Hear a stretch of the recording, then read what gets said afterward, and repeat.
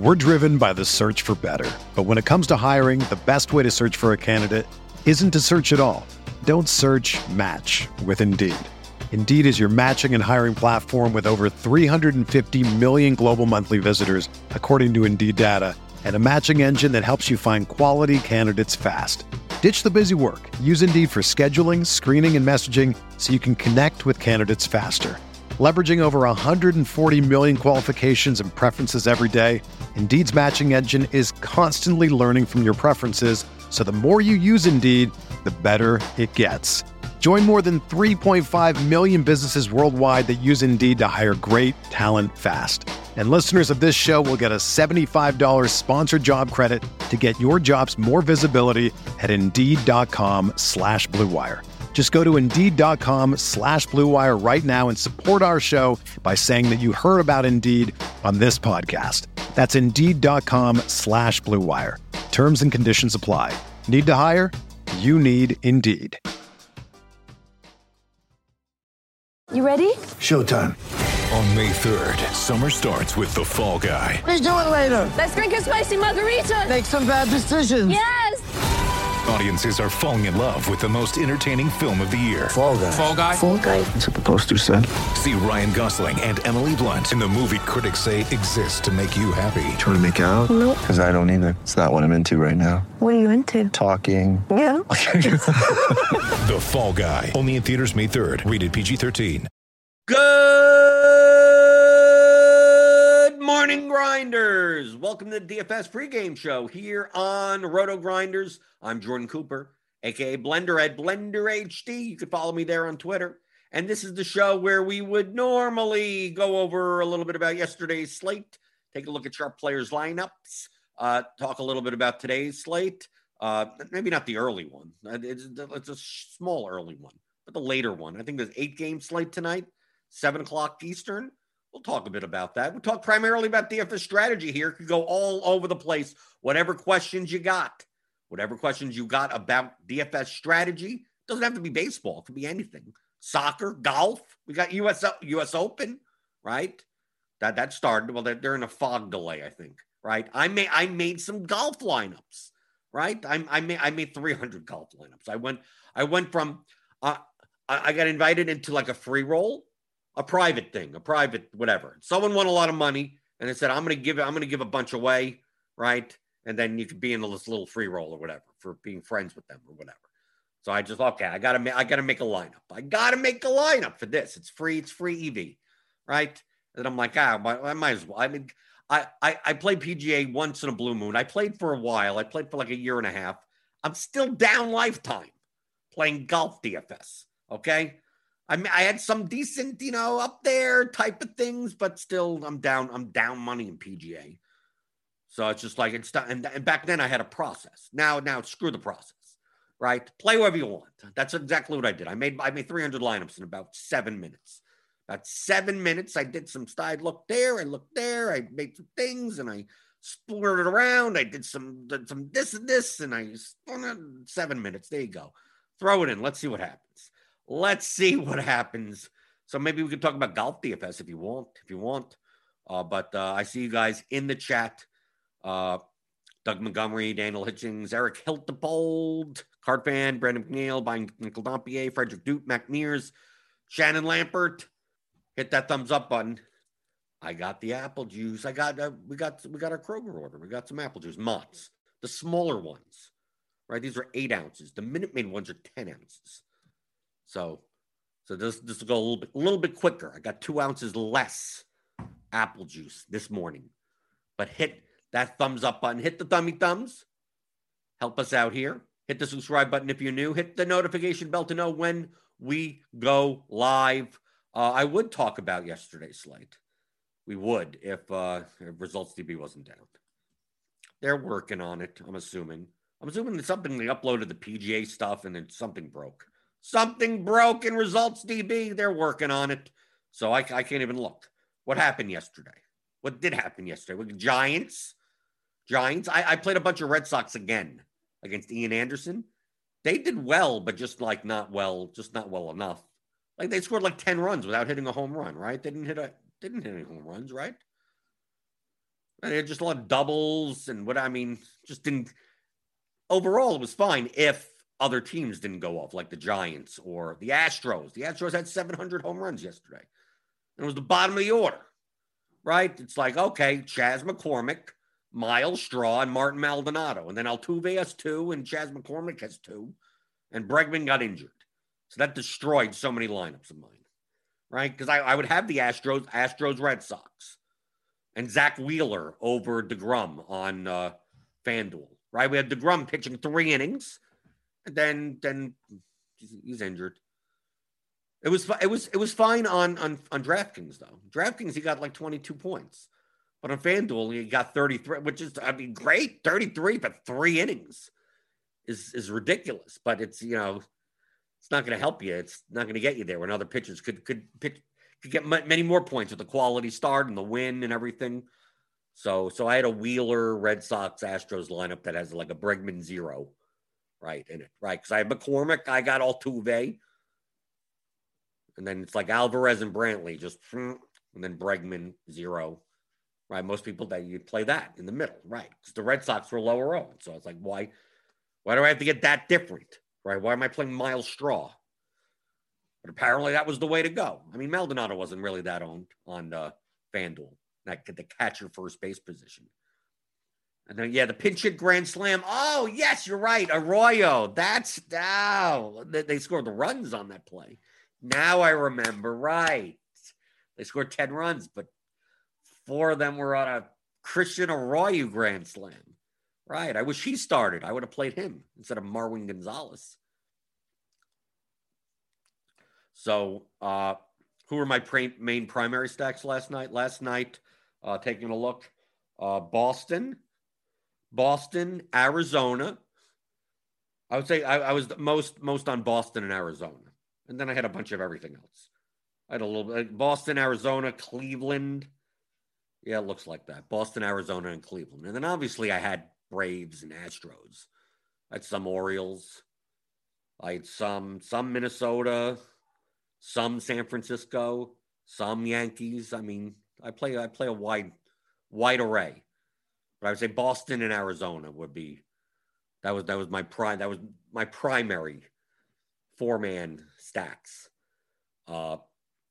Did I do well yesterday? No, I could. I mean, I made money on FanDuel. I lost on DraftKings. But whatever. Stuff happens. Right? I played on DraftKings. I played DeGrom and Greinke. Like that combination. Right? So, losing night overall, but whatever. That you're going to lose 90% of the time anyway. All right, Daniel Hutchins says, winning lineup in the bat flip since we don't have results DB. A nerdy tenor will tell us about it. 5-3 Houston, San Francisco with DeSclafani and Stripling. Stripling! Oh, he came out. Cy Stripling. Right, blanking the Yankee. I mean, he didn't blank him, but he might as well have been, right? 9 strikeouts. People attacked him. And the Yankees were underowned on FanDuel. And Ricky D got 5th with 5x Houston with Ober and DeGrom. Okay, you can Ober pitched well enough, right? Seems like what? Daniel, do you have results? I mean, you have the CSV. I mean, you probably downloaded it or whatever. I don't do that anymore. I haven't done that since the results DB existed. Because it's a pain in the ass. Download the CSV and then you organize and you have to sort and you have to look up stuff and move stuff around and count things. And I'm not going to do that in Excel. I'm lazy. I'm really lazy. Josiah Smith, hey, Blender and Lineup HQ, is there a way to set a min and a max exposure to the teams you stack? Yes, of course. It's on the stacks page. Since we don't have results DB today, feel free to just post in whatever the hell you want to talk about. It's like 20 minutes of the show has just disappeared because I have nothing to look at, right? You use the stacks page. So like on like FanDuel, for instance, like here, you just go to the stacks page. You set your minimums of like, if let's say you're building 4-4s, right? You're building 4-4s, 100%, and then you set whatever, as long as it equals to like 100, it'll give you whatever you want. I want 12% of that. I want 8% of this. I want 20% of that. And then your secondary, secondaries are like, I mean, it's kind of the same. It's 4-4. So it doesn't really matter. Just whatever they add up to. So there you go. It's the stacks page. And if you want to like not play ninth hitters, you could do that. I mean, I never use these, but whatever. That's it. It's easy. If you never used lineup HQ before, you should. That's why I said it's all team based. So there's the stacks page. Feel free to sign up as a Roto Grinders premium member. Click on the link in the description. You get $10 off your first month. You get full access to lineup HQ and all the projections that we have. Not the bat projections for MLB, but the Plate IQ projections. Yeah, that's easy. Stacking is easy. Okay, let's see. So feel free to type in your questions. We got plenty of time. We got nothing to talk about. Christopher Schumacher. Can you talk about strategies for using the only in stacks function in lineup HQ? Seems like you rarely want to use high-owned players as one-offs. Well, you can. A lot of the times what I'm doing only in stacks is like the low projected hitters in stacks that I'm in teams that I'm playing. So let's say we go to like Atlanta. There's a good example. Okay? So I take a look at this, like I'll organize it by the order. Like, do I want an Ender NCRT one-off? Probably not. Will he end up being a one-off? Maybe not in his projection, but maybe I don't want Contreras and NCRT. Like, I don't mind them in a Brave stack, but not like as one-offs. Right? You do something like that. And if you want strategically to say Acuna is going to be mega owned, I don't want him as a one-off. Like, you could do that for strategic purposes. But for the most part, I go through the teams and like, no, I'm probably not going to play Contreras or NCRT on FanDuel. This is FanDuel especially. So like that, you go like, okay, we're going to go to Milwaukee, right? Milwaukee, maybe you don't mind because they project well, right? You go to I don't know. I'm going to play the Mets against Hendricks and be like, do I want to play McCann, Pillar? Do I want to play these guys? Do I play Luis Guillorme or whatever? As he's probably not going to come up anyway with his projection. But maybe only in stacks. If I'm playing Met stacks, I probably won't even play Met stacks. Toronto, right? You look down to Reese McGuire on. Do you want to play him as a one-off? He probably doesn't show up as a one-off with his projection, but just to be safe, right? Maybe you don't play Joe Panic, right? Do I want a Joe Panic one-off? Probably not. So there you go. And then, if you want for strategic purposes. If you're building, especially if you're building chalky lineups, as it is, if you sort by ownership, if this ownership is accurate, let's say you don't want Christian Yelich as a one-off or Upton. Is Upton going to be that owned today? 3,300 on FanDuel? Maybe. I don't know. So you take a look here. Maybe only Yelich in stacks. Just easy. It's just one button to do this. We just added this season. This is such a time saver because you could accomplish this by doing groups, but it's a pain in the ass. But there you go. And let's say here's another way to use only in stacks. Let's say, I'm not saying it happens today because there's no weather today. Let's just say, as an example, I always have to say this because people listen later. They go, I thought you said that so-and-so was going to be rained out. Like nothing. I'm using this as an example. Let's say, for example, that there's weather issues possibly in Atlanta. Let's just say it's orange. Oh my God, it's orange. And, Atlanta's going to be, ooh. But you don't know. Maybe it's a delayed start. Maybe they don't get the game in. If you're building multiple lineups, maybe you want to play Atlanta because now their ownership's going to start coming down because people are going to go like, I'm too scared to play the Braves. But maybe you don't want to, if you're playing the 20 lineups, you don't want one Brave in all 20 and then the game postpone and then you have a 0 stuck in all your lineups.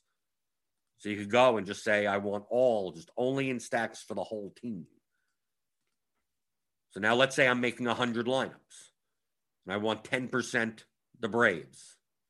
Well, I'll get 10, 5-man, 4-man, whatever site you're on in those lineups, but I won't get any of these guys as one-offs.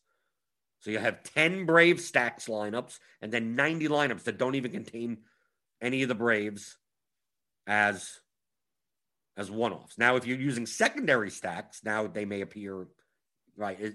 5 threes on DraftKings because a 3-man stack is part of the secondary stack. So let's say you want 10% primary in a 5 and 5% in a 3 or something, whatever you want, 5 or 10, whatever, 15 altogether.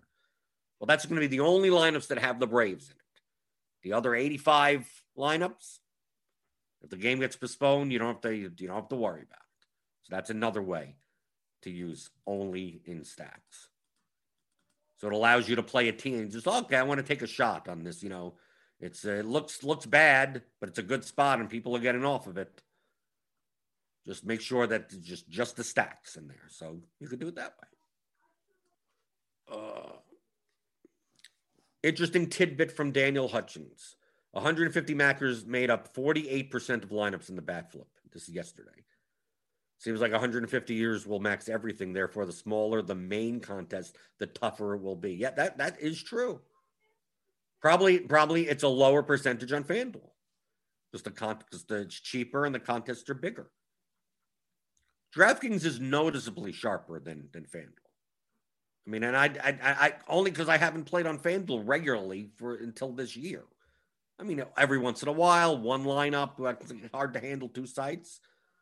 But in NBA, like this year, and then in MLB, it's just like the ownership is like people are much less owned than I expect on certain things. You go, why is this guy, we had one slate a while back where like Cole was like 32% owned, where it's like, dude, I thought he would be 60. I'm like, what are people rostering? I have no idea.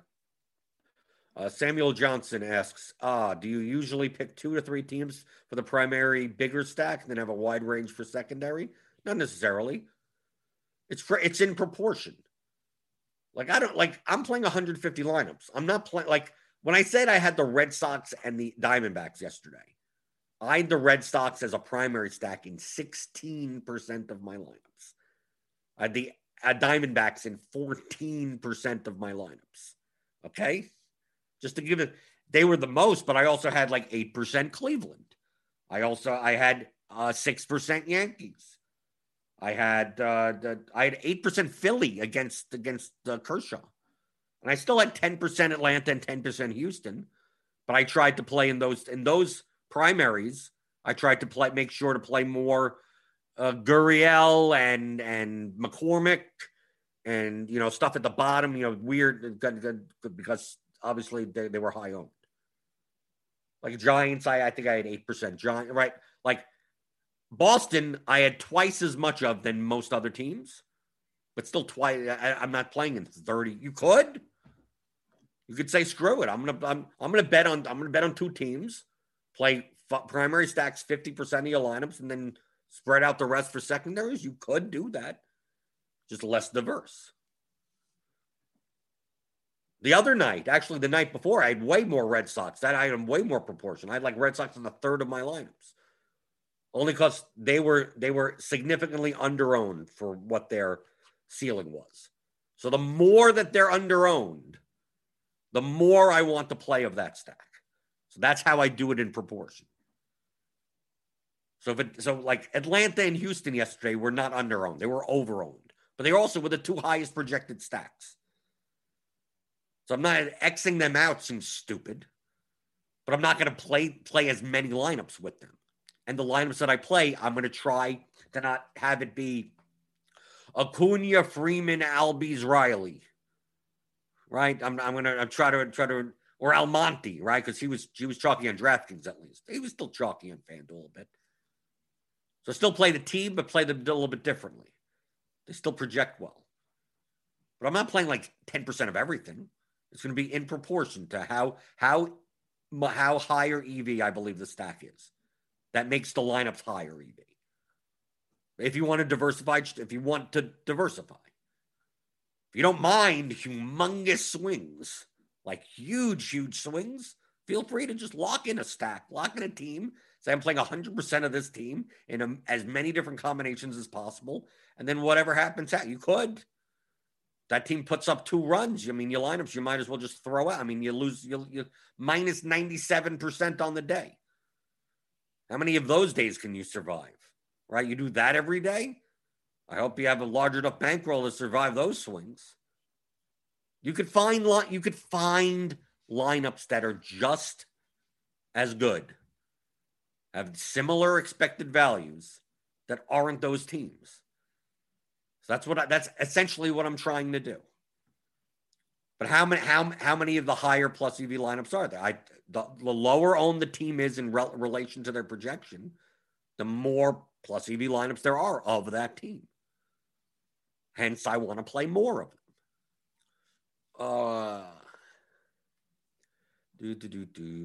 Grimble, can you show your MLB cash contest selection percentages like you did with NBA? Typically, I'm trying to 50 to 60% in head-to-heads, like 30% or so in double-ups or 50-50s, and like 5 to 10% or whatever in triple-ups, quintuple-ups or whatever. That's diverse. But you can do any way you want. It doesn't matter. You're trying to find the weakest opponents. Largest fields, weakest opponents. Essentially, if there's a head-to-head, some schmuck posting $215 head-to-heads, I'm going to play them instead. You're not going to find that often at all. If that was the case, that's what I would be playing. So it said, we're talking about diversification here. Find the weakest opponents, wherever you are, whatever stake level, whatever, three-man lobby, whatever you want to do. Do I ever force stacks in my MLB cash lineup? No, because you don't need correlation in your cash lineup. You have to understand the purpose of cash games. You have to understand the difference between a double up and a GPP. Okay? It's the payout structure. How does the payout structure look in a GPP? It looks like a hockey stick, right? It's like it starts over here, right? And the top, 24% mark, right? You have to get to like that mark, the 76th percentile, right? And then it starts at 1.5x, 2x, and then it's just like at the end, it's like hockey stick to the top. Okay? What does the payout structure of a double up look like? It's nothing until the 55th percentile where it's double. And it stays there because first place and 20th place, whatever, pays the same amount. So you don't need to be first. You just have to get over the line. That's it. Your goal is to maximize your probability of getting over the line. In GPPs, you have to maximize your probability of getting first. So in order to maximize your probability of getting first, you have to increase the variance of your lineup. And you increase the variance of your lineup and gain relative value. And you do that by correlating and applying leverage. Ownership discount. Lowering your projection, doing so, increases your probability of winning first. But it also increases your probability of finishing last. Right? So you should, in GPPs, your lineup should be built for this type of reverse curve, where it's less likely to finish in like the min cash zone. That's horrible for double ups because you don't get anything more for coming in first.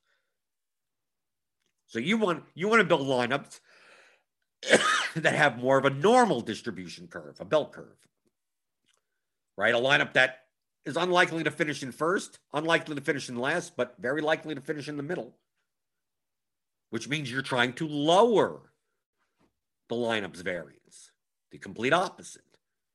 And to lower the variance, you actually want to remove correlation, right? Where two events are tied to one another. You don't have to rely on one team, right? You want to have the highest projection and the lowest variance. Now, if the highest projection ends up being four guys from the same team, then so be it. But I can even understand that you play a lineup that is 1 point projected lower that doesn't have four of one team, that only has two of that team. So you're not stuck in a position where that team gets blanked. I can understand that. You're giving up a little bit of projection to get lower variance. But really, you're just playing the best value you can. Correlation is there to increase the variance of your lineup. So in double ups, there's no need to increase the variance. You don't. In a 100-man 50-50, coming in 50th pays the same as coming in first. You don't get any extra money for those extra points.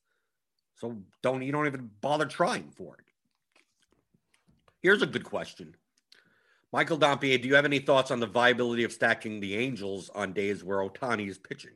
Might seem like a stupid question, but he absorbs so much of the production in the offense. Yes, I agree with you. I'm much less likely to stack the Angels. I'll play the one-offs. I'll play Walsh. I'll play Rendon if he's in. I'll play whoever, Ward, whoever's in the lineup. Stassi.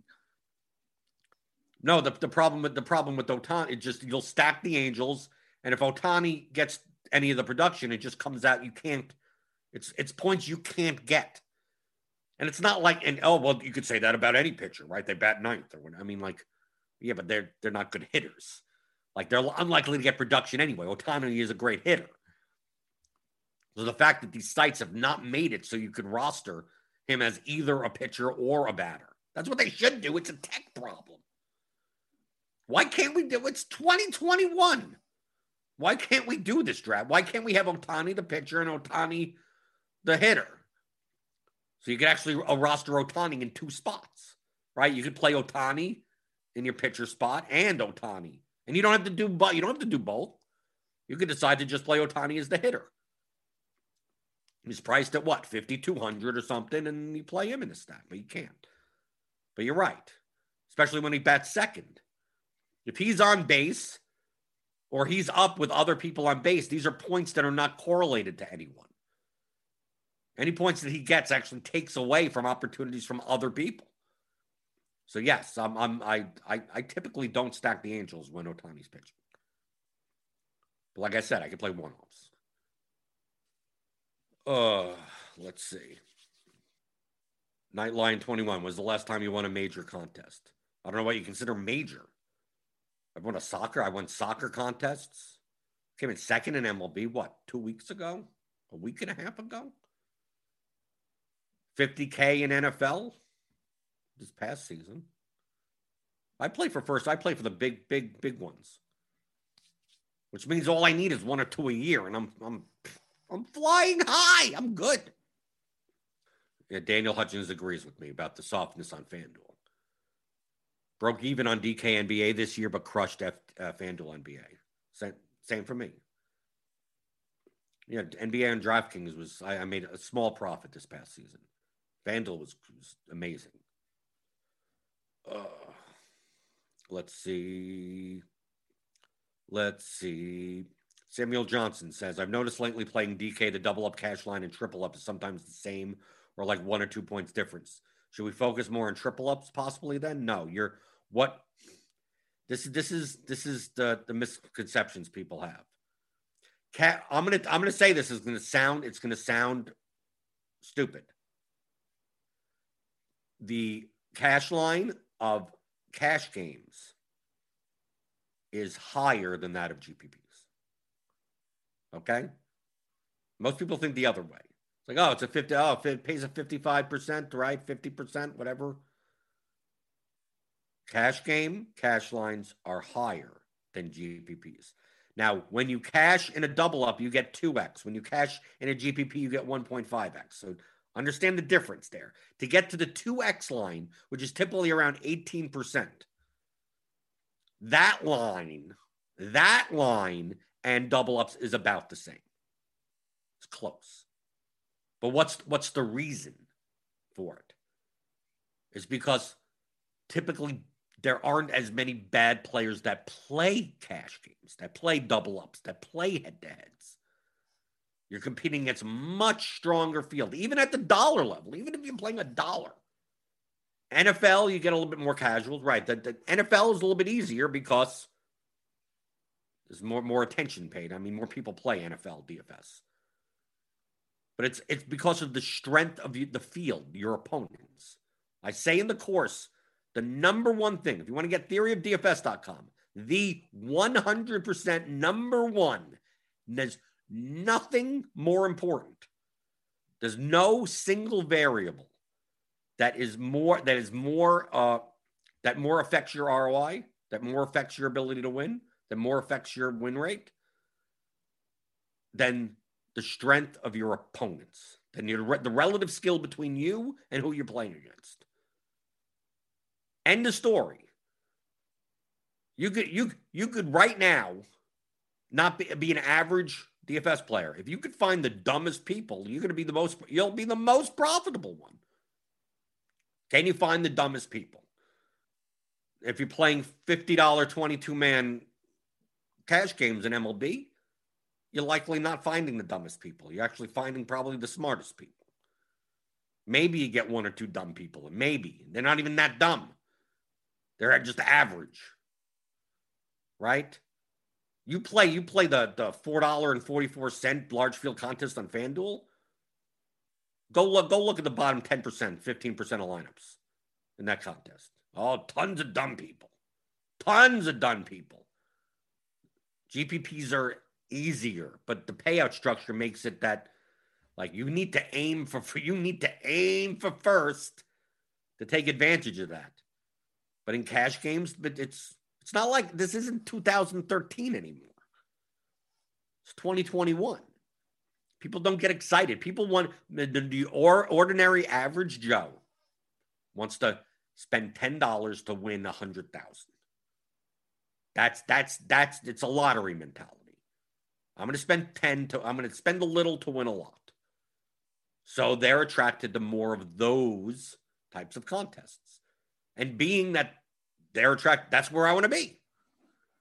It sucks that the payout structures are the way they are. I wish they were flatter. But I can't get away from the fact that that's where the softest fields are. And since that's going to be the variable that controls your ROI, as long as you have good bankroll management, that's going to be where you're the most profitable. So if you're playing double ups, if you're playing head to heads on a site or something like that, and you're spinning your wheels, breaking even, losing a little to the rake, getting a little bit extra, either find weaker opponents or deploy your bankroll in better spots. Don't play cash games. MLB, I'm not very big into cash games in MLB. I'm breaking even on cash games overall. Right now, I can't even stay up. Right? I've been playing soccer in the morning. I go to sleep at like 12:30. I don't even know what happened on the slate. The Giants hit 4 more runs. I was dead. I was sleeping already. But like cash games I don't focus on. I don't. I'll play the highest projected lineup in the projections and just do that a while. Maybe grind out 3 to 5%. Okay. Well, whatever. And then I'll deploy it towards the site that has the weaker opponents. Like I saw in NBA this past year. Started out with an even distribution, and then by the end, I'm playing like 70, 75% of my action on FanDuel. And why wouldn't I? I'm beating it for a much more significant percentage. I'm finding where the weaker opponents are. Do I know who they are specifically? No. All I know is that, well, I'm making more money there with the similar lineups. I'm doing the same things, right? Yahoo or something like that. And if you could bum hunt, if you could find 3-mans and head-to-heads, it's hard to do it nowadays. You don't really find $215 head-to-heads, $530 head-to-heads with some random no-badge guy. It doesn't happen. Maybe 5 years ago, it happened a little bit more often. So most likely, even in your $1 double ups, you're going to face a much stronger field than in the 20 max $4 in a GPP. People that I'm going to play a $1 double up, typically are making decent lineups, decent median lineups. The problem is that in GPPs, people are making median lineups when they shouldn't be. Brian C. says, just because you finish in the bottom 10% of the standings doesn't mean you're a dumb lineup builder, though. No, you look at the lineups. Look at the bottom 10. A lot of times, look at the bottom 10%. There are plenty of dumb lineups. Plenty. No, if I see someone stacked, yesterday, someone put together a Twins Mets 4-4 on FanDuel with the Grum. Like, that's not a dumb lineup. But you could find dumb lineups. You find a lot of them, especially on FanDuel. And DraftKings also. Download the CSV. Take a look. Take a look at how many people have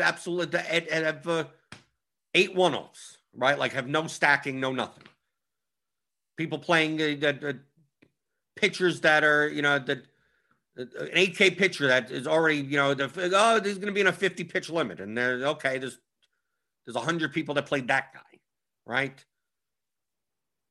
People that play injured, players that aren't even in the lineup, right? Someone, so it's Cleveland stacks with with Hedges who got scratched.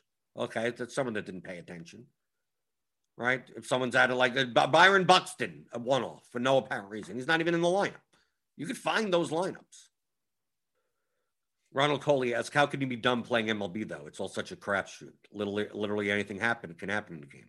With roster construction, we have projections. Most likely the Cubs yesterday were not a good team to stack, right, from a projection standpoint. Did we know that DeGrom would get hurt? I mean, they did, Rizzo hit a home run or something. They did some things after that, DeGrom came out of the game. But even if you played the Cubs, you'd play, okay, I'm going to play a Cubs 5-man stack on draft. Okay, that at least you get the correlation there. You get the leverage off of a high on DeGrom. So you're going to play 5-man Cubs, and then what? Then you play, or a 4-man on FanDuel. Let's say you play a 4-man on FanDuel. You can still play Freddie Freeman and Ronald Acuna in that lineup. But you'll see people that they won't even stack. They'll play 3 Cubs and then this guy and then that thing, and then just if you ran a sim on the lineups, it would be like this lineup has such a low ROI.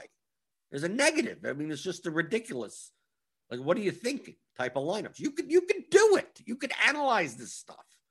Okay, you could take the entire CSV of a contest. When it's finished, when you have all the ownership, right? Once the last game locks, so you have all of the lineups, all of them filled out. If you take all the CSV of everyone's lineups and the projections that you use, you could run a sim and run a simulation of the contest. Simulate all the entire slate. You simulate it once, you simulate it twice, you simulate it 10,000 times, and put in the payout structure from 1 to whatever, 12,000, whatever, like that, and just keep on running it. As long as you have the correlations between the players, as long as you have all that information, you could run a simulation and you could see which lineups, based on your projections or whatever projections you use, which stands to profit the most, the longer and longer you run the same. You can run it as long as you want, but it's going to tie up, CPU. It's going to take you a while. You want to run it 1,000,000 times, you have to leave it on overnight or something. Then you look. So if you download the CSV of DraftKings, you can't do it on FanDuel, but if you do it on DraftKings, you'll find in those large in the bat flip, you'll find 5%. You'll find like 5% of lineups that have negative 80% ROIs. Like anything under 0 is bad, right? I mean, like is going to lose to the rake. But you see some at the bottom, negative 80. I mean, because obviously, like some of them have like it's all one-offs and then like 2 guys. I mean, some of these look really weird. You look and they have projections that are 60 to 70 points lower for no reason, just no reason whatsoever, leaving 2,000 on the table or something. I mean, just bad lineups. And then what you'll find also in that sim is a ton of lineups that are in like the minus 5% type of range. That's the biggest edge in GPPs. So you'll simulate that and you'll see ROIs of like -6, -7, -3, right? And typically those are like the chalk lineups. Oh, I'm going to take the Astros and the Braves and DeGrom, and everyone's going to be 15% or plus. So, it's like those types of lineups that have no relative value to them. So it's like, oh, they cash a lot, right? And if you simulate it out, they get to that 1.5x, they get to that 2x a lot. But over time, you run it 10,000 times. They're actually, they lose out to the rake, or they break even. They're in somewhere close to that. And then you find the lineups that are like, plus 14%, plus 33. You find some that are like way high, but also absurdly variant. Like you could find some that have, plus 58% ROI, but why aren't I playing that lineup? It's like, well, it's a Pirates. I mean, it's It's like all 1% owned, whatever. It's like, when it wins, like you ran 10,000 simulations, it wins 3 times and then comes in like top 10, like a couple other times, and then just dies, right? That distribution is just ridiculous. It's like, you could, yeah, sure, but I wouldn't play a lot of lineups like that. That's something you could, if you study statistics, take a statistics class, learn some type of statistical software, whether it be, you could learn R, you could do stuff in Python, you could do a lot of stuff in Excel. If you know what you're doing in Excel, you could do a lot of this stuff. You could use Solver, and you could run that. You can do it. There's stuff available on GitHub. If you know how to hack through stuff, I don't. So I typically, because I don't know Python. If it was, I know Perl. I mean, I know stuff from 20 years ago, so I have no idea. But you could do that. You could simulate it out. So these lineups are bad lineups. Let's see. Daniel Hutchings says, for GPPs, my analysis shows the weakest fields in the large single entry contests. No, I agree with that as well. Because people play too conservative, right? Of course. I mean, how often have I said that over the past God knows how many years? That I play more contrarian in single entry. Like, it sounds weird to say, but it's because that chalk is even chalkier.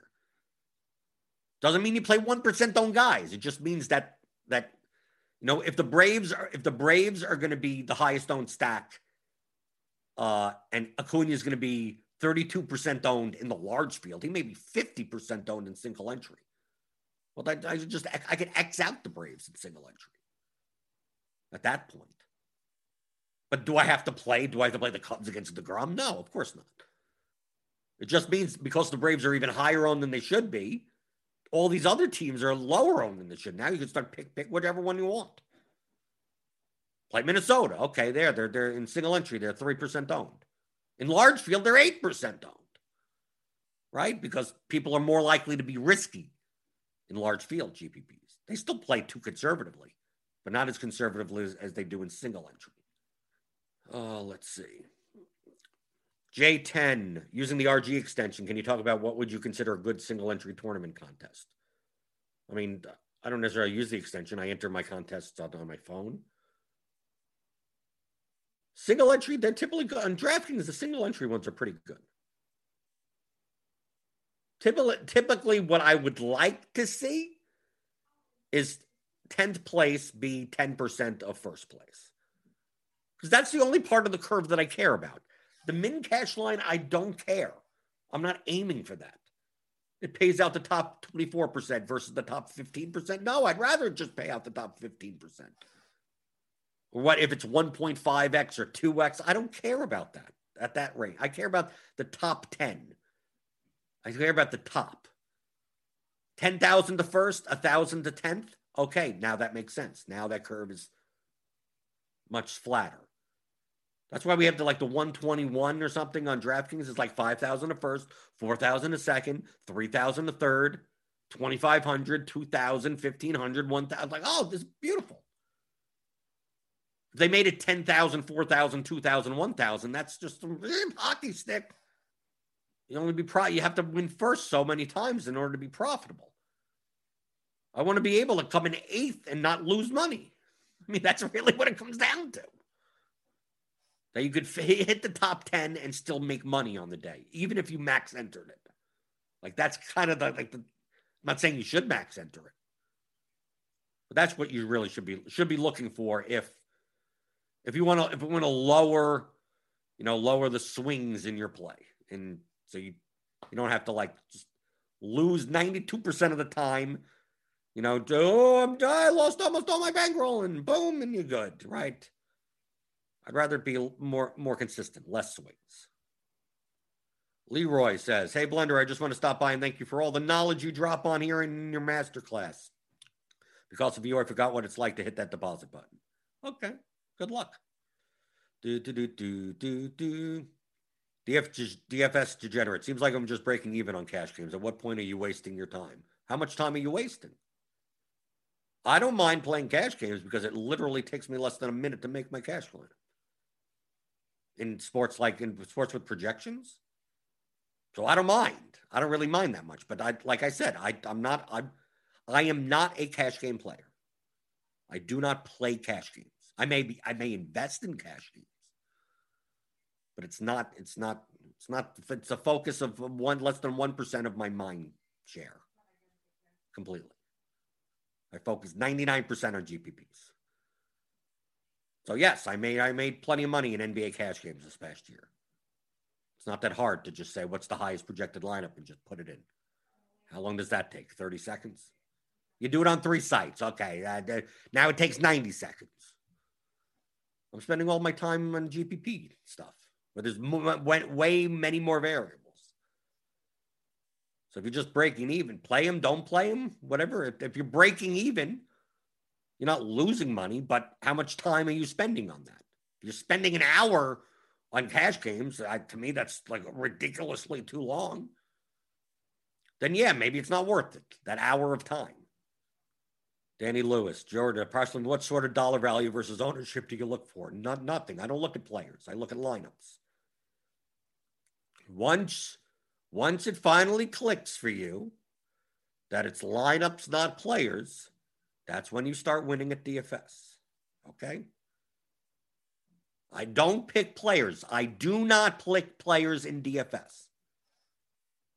I have no care in the world about players. I played golf lineups today. I have 300 golf lineups today. No care in the world about who they are. No care. I have not. I could have just X'd out the name field. Turns out I played a bunch of Colin Morikawa and Abraham Answer. Now I know who these people are. I mean, but I haven't followed golf or anything. But based on the projections that I've sorted and applied with versus ownership, that they're under-owned.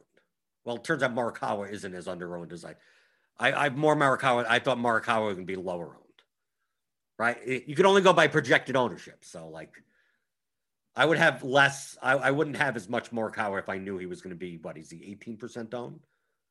I thought he would end up being like 12% owned. Answer I'm fine with. So that's all you're doing.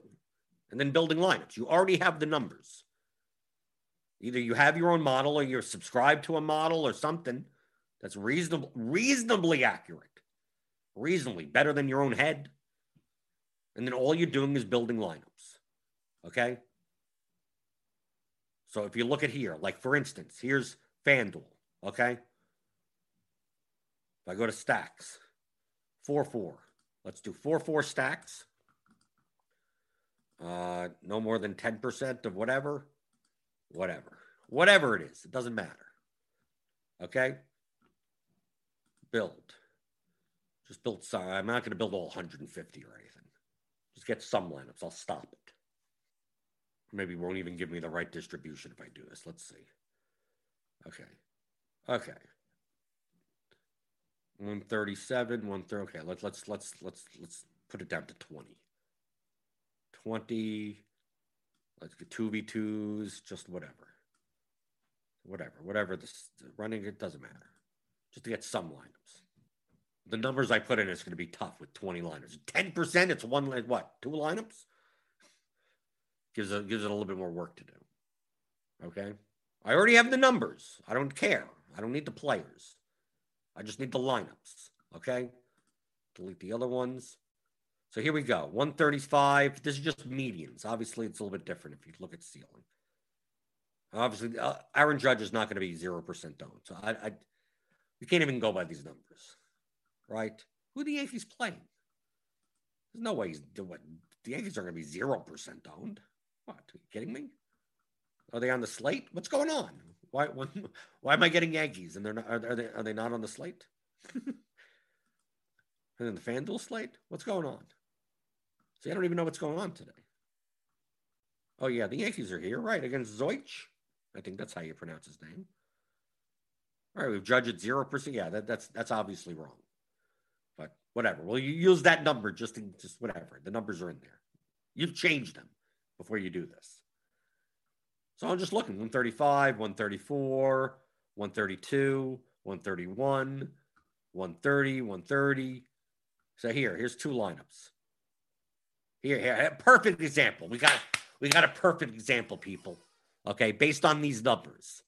Based on our judge being not owned. Okay, we're just going to base it on that. Okay, if this was true, if these ownerships were true.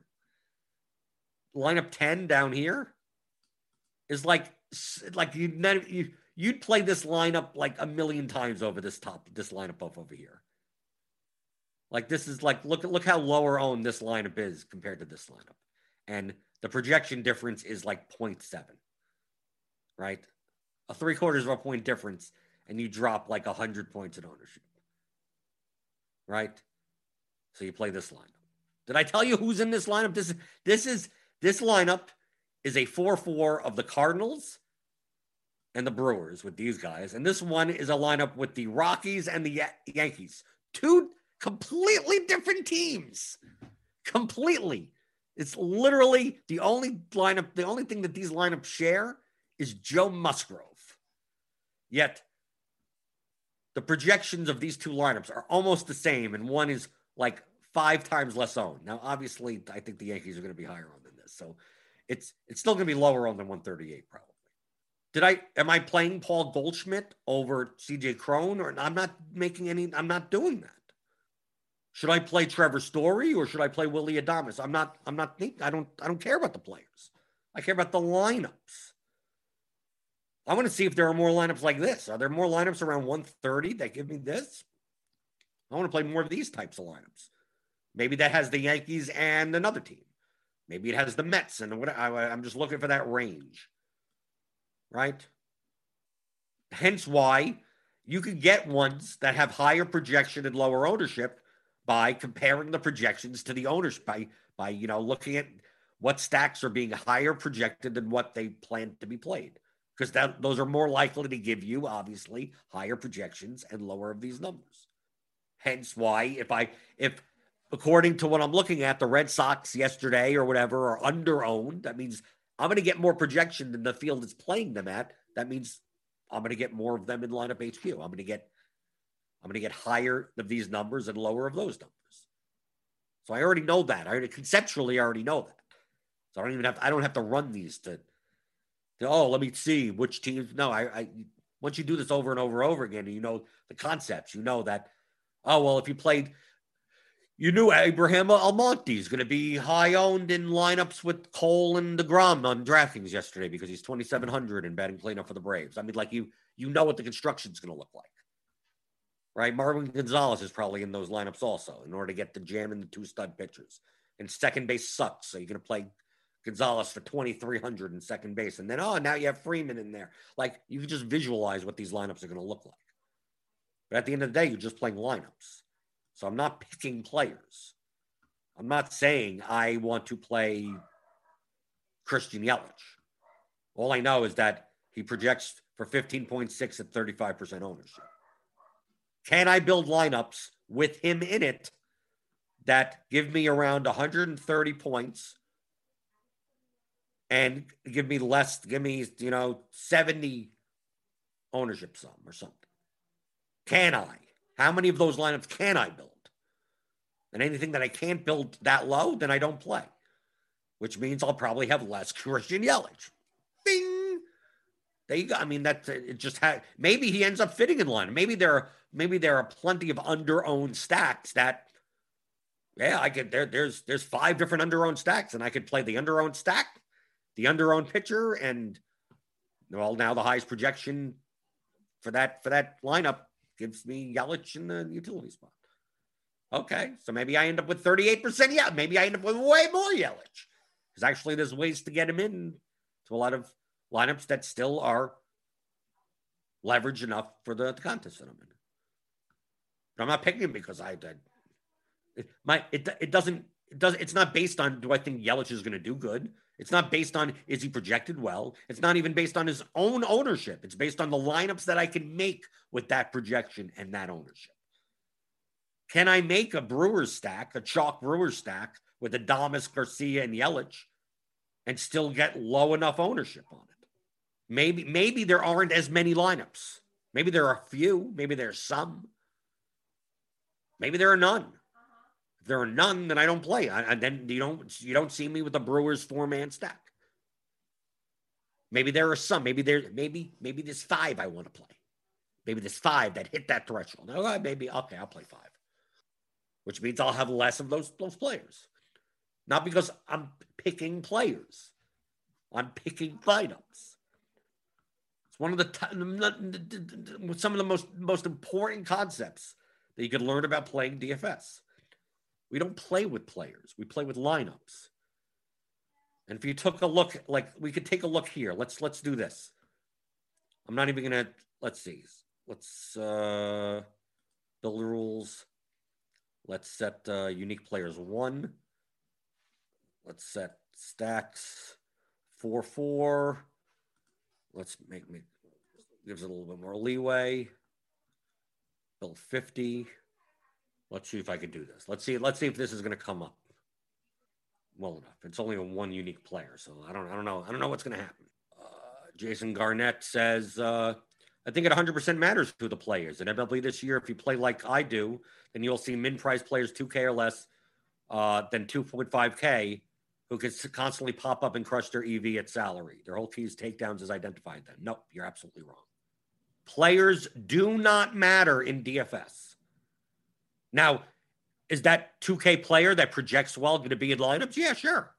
Obviously. You have a 2K player that projects for 7 million points. He's probably going to be in 100% of my lineups. I already have the numbers here. I don't care about the players. I'm not picking players. Top DFS players do not pick players at all. Individual players do not matter. How many times do I have to say this? Let's take a look. I'm going to get somebody at the same type of lineups. Let's see. This is close enough. I think this is close enough. Let's see. Okay, yeah, this is close enough. Oh, yeah, perfect. Okay.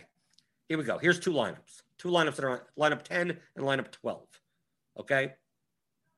Project 135.99. This is 135.97. It's a difference of 0.02, which is like nothing. Okay? This is a Braves, Brewers. This is a Rays, Brewers. Okay? So Narvaez, Adames, Garcia. Okay, it shares the same exact Brewers. So this is obviously a 4v4 because obviously Lowe, Wendell, Arozarena, Joy, Albies, Riley, Almonte, Acuna.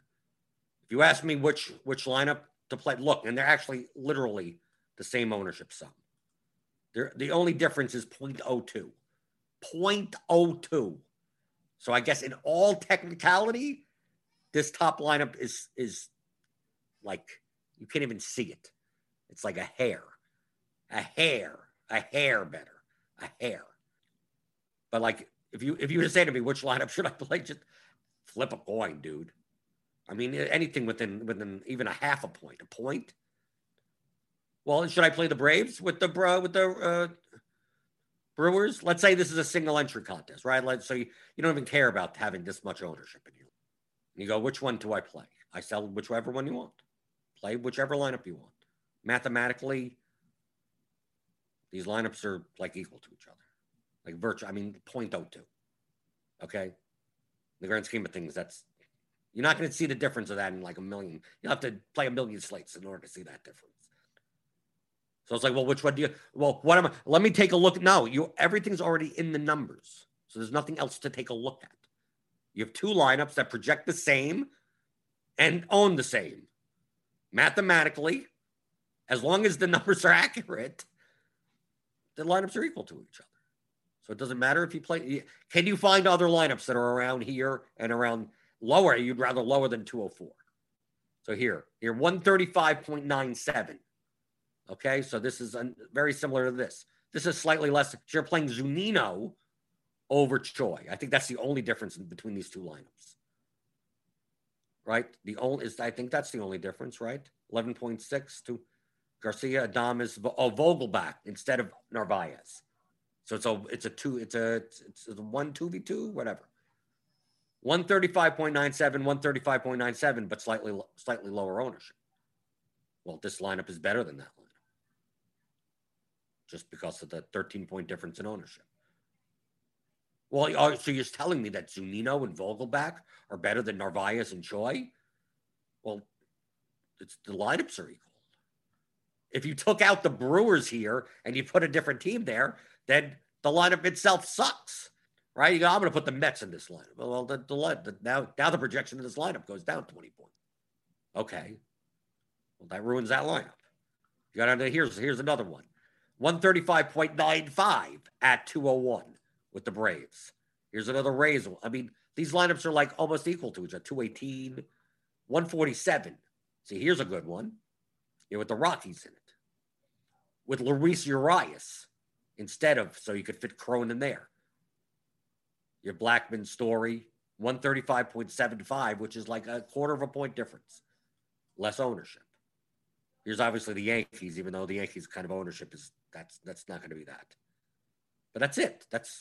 Now, that $2,500 min price guy that projects for 12 points is probably going to be fitting in everywhere in order to give you a high enough projection, even if he's going to be 70% owned. And maybe you decide to play him in some lineups, and maybe you could build lineups without him. That obviously it'll lower your projection, but you also get much less ownership. So that's all you're looking for. Lineups, not players. What's the difference in this lineup? Here's Taylor Walls, 172, 134.99. I mean, you could just, there's not that much difference between most of the lineups that I'm even showing on the screen. Within the scope of variance. Obviously, ones that are lower project, like we go down to, here's 102.51. But you're look how much ownership you're getting off of this. Maybe there's a large field lineup at best.